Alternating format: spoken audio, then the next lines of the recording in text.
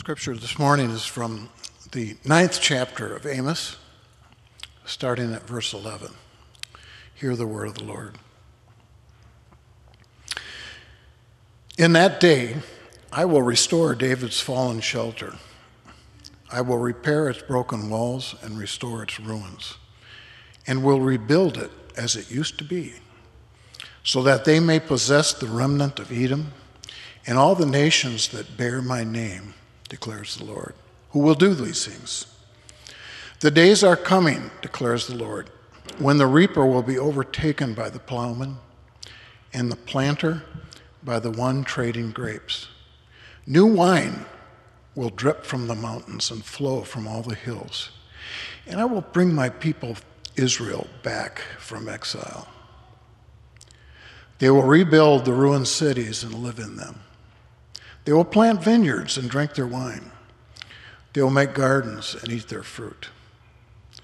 I will plant Israel in their own land, never again to be uprooted from the land I have given them, says the Lord, your God.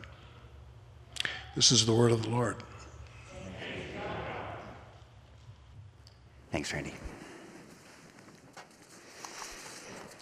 Well, it's Palm Sunday, and this is the final message in our Lenten series, Let Justice Roll Down.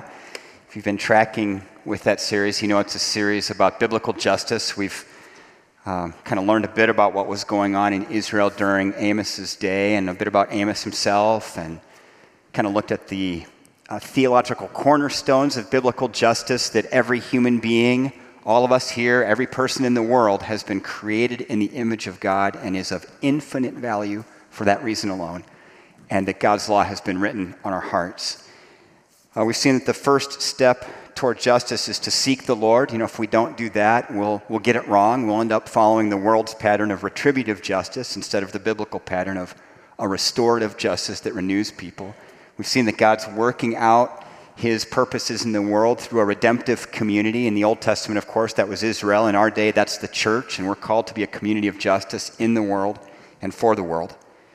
And last week we saw that the symptoms of injustice are also the symptoms of self-centeredness, of focusing our lives ourselves on something other than Jesus. That would be called an idol, something that has our priority, our allegiance.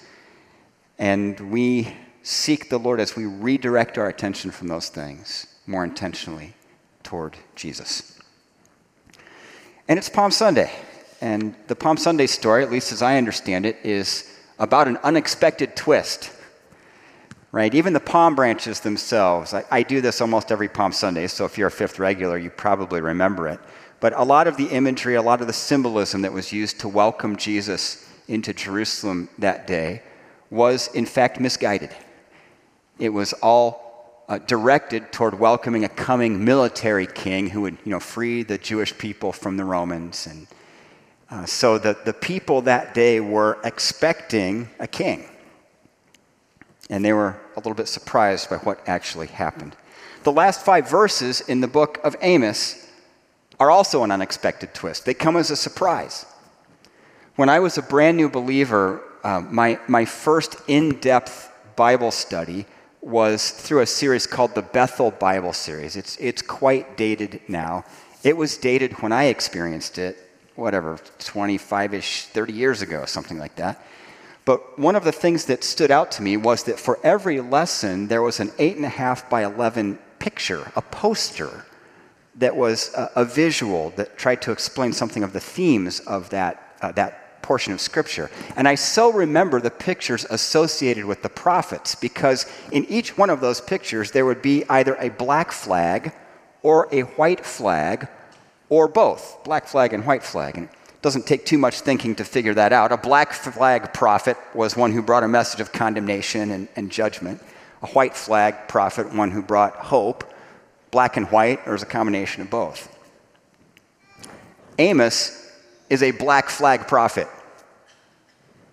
We've seen that as we've been reading the book. This is a blistering condemnation of injustice. Just red hot. And paired, like a good wine pairing with a meal, right? It's paired with a description of devastating judgment which we really didn't focus on in this series. But if you go back and you read the description of judgment, it is hard to read. It's devastating. And I contend it is impossible to walk away from reading the book of Amos and conclude anything but that justice matters to God. I don't think you can come away from this book with any other message than that. Justice matters to God. And friends, that is good news. As devastating the description of judgment contained in the book, it is very, very good news that justice matters to God.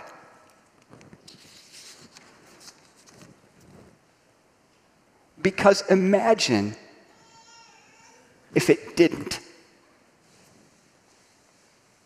Really imagine that. What if justice didn't matter to God? What if back in 2014, when Boko Haram, the terrorist organization in Nigeria, who kidnapped 276 schoolgirls, and of that number, 100 of those are still missing today, what if that didn't matter to God? What if it turned out that the work of that amazing Christian organization known as IJM, the International Justice Mission, what if it turned out the work done by IJM to trace and disrupt the global sex trade didn't matter to God? He kind of shrugged. Why are y'all working so hard? Is it that big of a deal? What if the most horrible, inhumane, repulsing experience you can remember personally, that in your mind and heart so clearly violated everything that's right, the value of a human being and the law of God written on our hearts that says we should value other people? What if that experience that was so clearly wrong, and because it was so clearly wrong, it's seared on the memory of your soul, what if that didn't matter to God? Can you imagine the kind of living hell we would be experiencing in this world if justice did not matter to God? Can you imagine if every human being instantaneously gave up on their conscience this morning? Gave up on the law of God written on our hearts and decided that justice just doesn't matter. No rule of law, no systems of justice, just might makes right. If you've got bigger muscles or bigger guns, you win.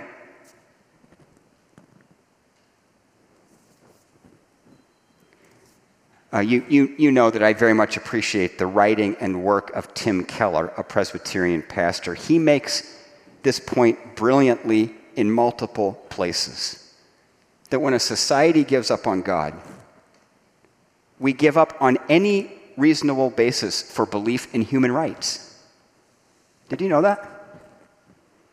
You know, as our society has become more secular, we've begun to lose the moral sources of our moral ideas. It would be akin to standing on the top of a ladder, the top half of a ladder, and deciding that you don't like the bottom half of the ladder. And you brought on a big heavy weight and tied it to a rope, and from the top of the ladder we're swinging it, trying to destroy the bottom half of the ladder.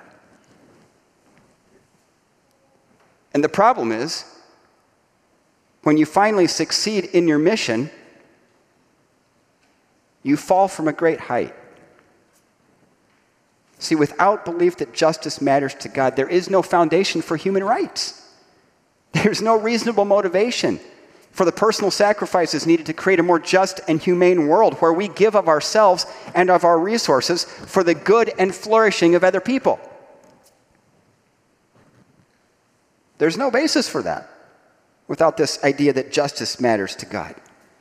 But justice does matter to God. And that is good news. And justice is at the center of the gospel. I mean, think about this. Even the most simplistic summary of the gospel makes this clear. God is good and gracious and desires relationships with people. Human beings are broken. We've walked away from God. We're unable to fix ourselves, unable to work our way back to God. God is merciful and just, doesn't want to punish people, but must do something about sin, can't tolerate wrongdoing, can't violate his own commitment to right and wrong, to justice. From a human perspective, it would seem that God would have a problem with that. Which would win, justice or mercy? Which would take top position? But what seemed like a problem to us was not at all a problem to God, because he came to earth in the person of Jesus to take upon himself all of God's wrath and judgment against sin and injustice, to extend grace while valuing justice and mercy simultaneously. That is good news. And it came at a terrible cost. A terrible cost. You know, the price was his blood. The cost was his life. It's what we remember this week, this Holy Week. See, justice is getting what you deserve. Mercy is not getting what you deserve. And grace is getting something overwhelmingly better than you deserve. And in Jesus, we have access to grace.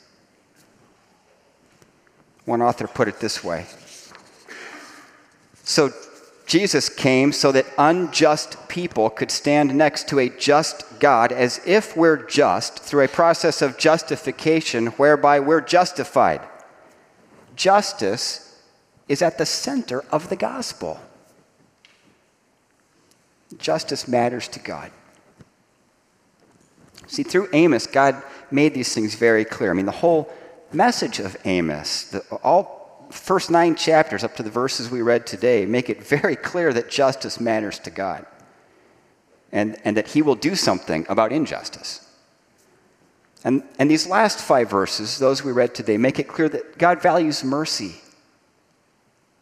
and was planning on extending grace in the form of a perfect king. It comes right from the text we read. Look at the verses again, 11 and 12. In that day I will restore David's fallen shelter. I will repair its broken walls and restore its ruins, and will rebuild it as it used to be, so that they may possess the remnant of Edom and all the nations that bear my name, declares the Lord, who will do these things. Restore David's fallen shelter. Well, that just takes some work to think about. What does that mean? Is this a home repair project?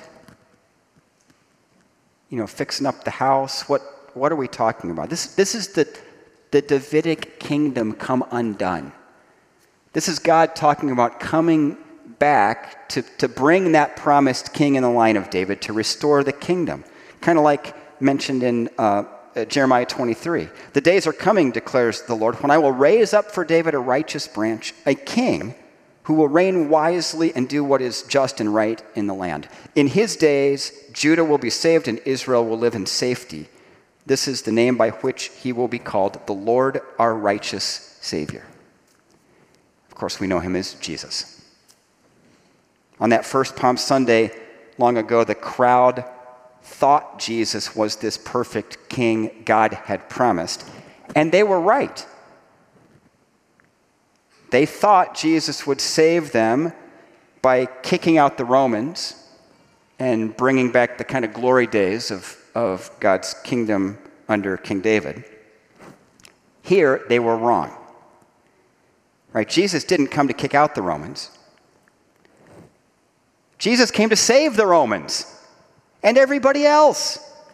For God so loved the world, the whole world, that he gave his one and only Son, that whoever believes in him shall not perish but have eternal life. And so often we leave off verse 17. For God did not send his Son into the world to condemn the world, but to save the world through him. Jesus didn't come to kick out the Romans or any other person. He came to kick out sin and death and evil and injustice. And he has done just that. When you were dead in your sins and in the uncircumcision of your flesh, God made you alive with Christ. He forgave us all our sins, having canceled the charge of our legal indebtedness, which stood against us and condemned us. He has taken it away, nailing it to the cross. And having disarmed the powers and authorities, he made a public spectacle of them, triumphing over them by the cross. Hallelujah. In Acts 15, we read about the Jerusalem Council. And the apostles and elders of the early church all gathered to consider whether the Gentiles coming to faith in Jesus had to live by all the Jewish rules. In essence, they were trying to figure out whether the gospel was a message for the whole world or primarily for Jewish people, and then if somebody else believed, they had to kind of become Jewish. And in their debate, the Apostle James stood up. You can read about this in Acts 15. The Apostle James stood up and quoted, of all things, Amos chapter 9, verses 11 and 12. The apostles understood that this passage from Amos that we're looking at today meant that a king would come.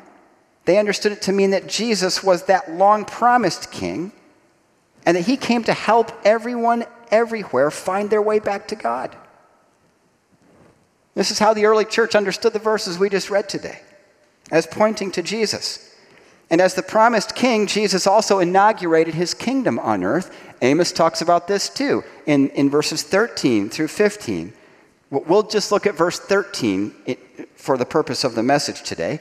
The days are coming, declares the Lord, when the reaper will be overtaken by the plowman and the planter by the one treading grapes. New wine will drip from the mountains and flow from the hills, and I will bring my people Israel back from exile.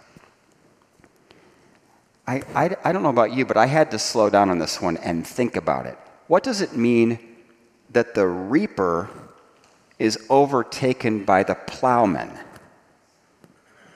and the planter by the one treading grapes? Like, you got to put the agricultural equation together in your head. That the reaper, the one who harvests, in our kind of system of the year, that would be in the fall. You go out for the fall harvest and you start bringing in the harvest. What this scripture is saying is that there will be so much harvest to bring in that those conducting the harvest, even though they've been working continually, will still be in the fields when the next season comes to plow the field and plant. This is a vision of the kingdom of God. It's a kingdom of abundance. There's so much we don't know what to do with it. It's a kingdom overflowing with provision. It's the kingdom where bushes burn but aren't consumed. It's the kingdom where Eden is restored and the curse of the ground is lifted. It's the kingdom where the fruit of the Spirit is no longer noticed for its uniqueness, but for its utter pervasiveness. Everywhere, all the time. It's the kingdom of God about which Jesus said, the time has come, the kingdom of God has come near. Right here, the text means. Therefore, repent, change your thinking, and believe, trust, and align your life. And with God's kingdom comes the promise of justice, of shalom, where all things will be right, where all things will be as they were intended to be by God in the beginning, and nothing will be out of line. And the resurrection of Jesus is the first installment on God making good on that promise. Resurrection justice. But come back next week for that. The verses we read in Amos today are a kind of closing statement. And all attorneys are trained that what you say at the end of your argument matters. Because it sticks, right? And I believe God gave Amos this closer for a reason. Through all the black flag condemnation of injustice and that description of devastating judgment, the remnant of God's people in Israel who had been faithful to the Lord must have been wondering, is God actually going to keep his promise to us? Because it's sounding pretty bad. And even if we find ourselves very solid in our our faith in Christ. It is a normal human experience to have doubts, to go through this. There are times when we need to lean on the faith of other people. We experience times when it's really hard to believe that the Lord is either able or willing to keep his promises to us. We kind of wonder where he is. The Psalms are full of this, right? Where are you, God? Because it sure feels like you're entirely absent. And in the Old Testament world, everybody understood that if there was a covenantal relationship, if one party broke the covenant, the other party would be released from the covenant. And Israel knew that they had broken covenant with God. And the Bible has two big themes that are really important: covenant and kingdom. And of course, we understand as Christians that Jesus has brought a new covenant, but a new kind of relationship with God in which we can live because of what Jesus has done, a covenantal relationship with God. And in Christ, we receive a new kingdom purpose for our lives. Our faith isn't just a silo over here, a sideshow to our regular lives. It is the foundation of all we are and everything we do. It's our purpose for life. God's commitment to his covenantal relationship with Israel was not based ultimately on their spiritual performance or their fulfillment of the covenant. Now, a covenant had great demands upon them, but ultimately God's commitment to that covenant was because he had sworn by himself that he would uphold his end of the deal. You can see this in multiple places in Scripture. And that is exactly what God did in Jesus. He swore by himself to uphold his end of the covenant. And in Christ, he did not only that, but he snuck around to our side.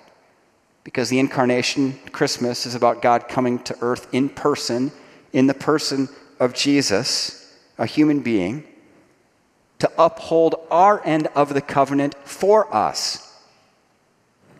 So in Christ, God keeps his end of the deal, and he keeps our end of the deal for us. That's what makes the new covenant new. And that's what makes it such a good deal, such good news. It's God doing this on our behalf. Yes, justice matters to God. Justice is at the center of the gospel. And God is faithful. God keeps his promises. God kept his promise to Israel, and God will keep his promise of justice to all people. More than that, God will keep all of his promises to those who are in Christ. Right? Amos closed his message about justice by pointing people to God's promises. So let's close this message in the same way. Listen again to just some of the promises that Jesus has made to us. I will never leave you nor forsake you. Because I live, you also will live. I am the resurrection and the life. Those who believe in me, even though they die, will live. And everyone who lives by believing in me will never die. In my Father's house are many rooms.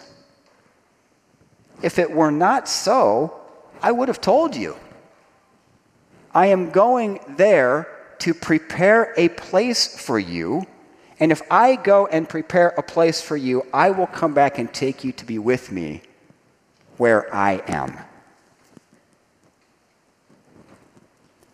As we seek the Lord, as we pursue Jesus, we are reminded of our identity in Christ. And from there, we join God in his kingdom work for justice in the world. Let justice roll down like a mighty river. In the name of the Father, and the Son, and the Holy Spirit. Amen. Pray with me. God, thank you for your word. Thank you for your Spirit. Thank you that you guide us in life by promptings and a sense of conviction in our inner being. God, open us to your voice that comes to us in that form. Help us understand how you're guiding us. Father, pour out your Spirit on us. Remind us of who we are in Jesus, that we're beloved children, daughters, and sons whom you love and with whom you are pleased, not because of what we bring to the table, but because of what you have given to us. And God, from that place of confidence and assurance in our relationship with you, from that place of utter humility and dependence upon your grace and mercy, equip us, make us aware, enable us to work with you in this world for all that concerns you. Equip us for doing justice in this world. Show us how to do that in this moment. Guide us very directly, Lord, and help us to be agents of your gospel, your reconciliation, your peace, your shalom. We love you, Lord Jesus. Thank you. We pray in your name. Amen.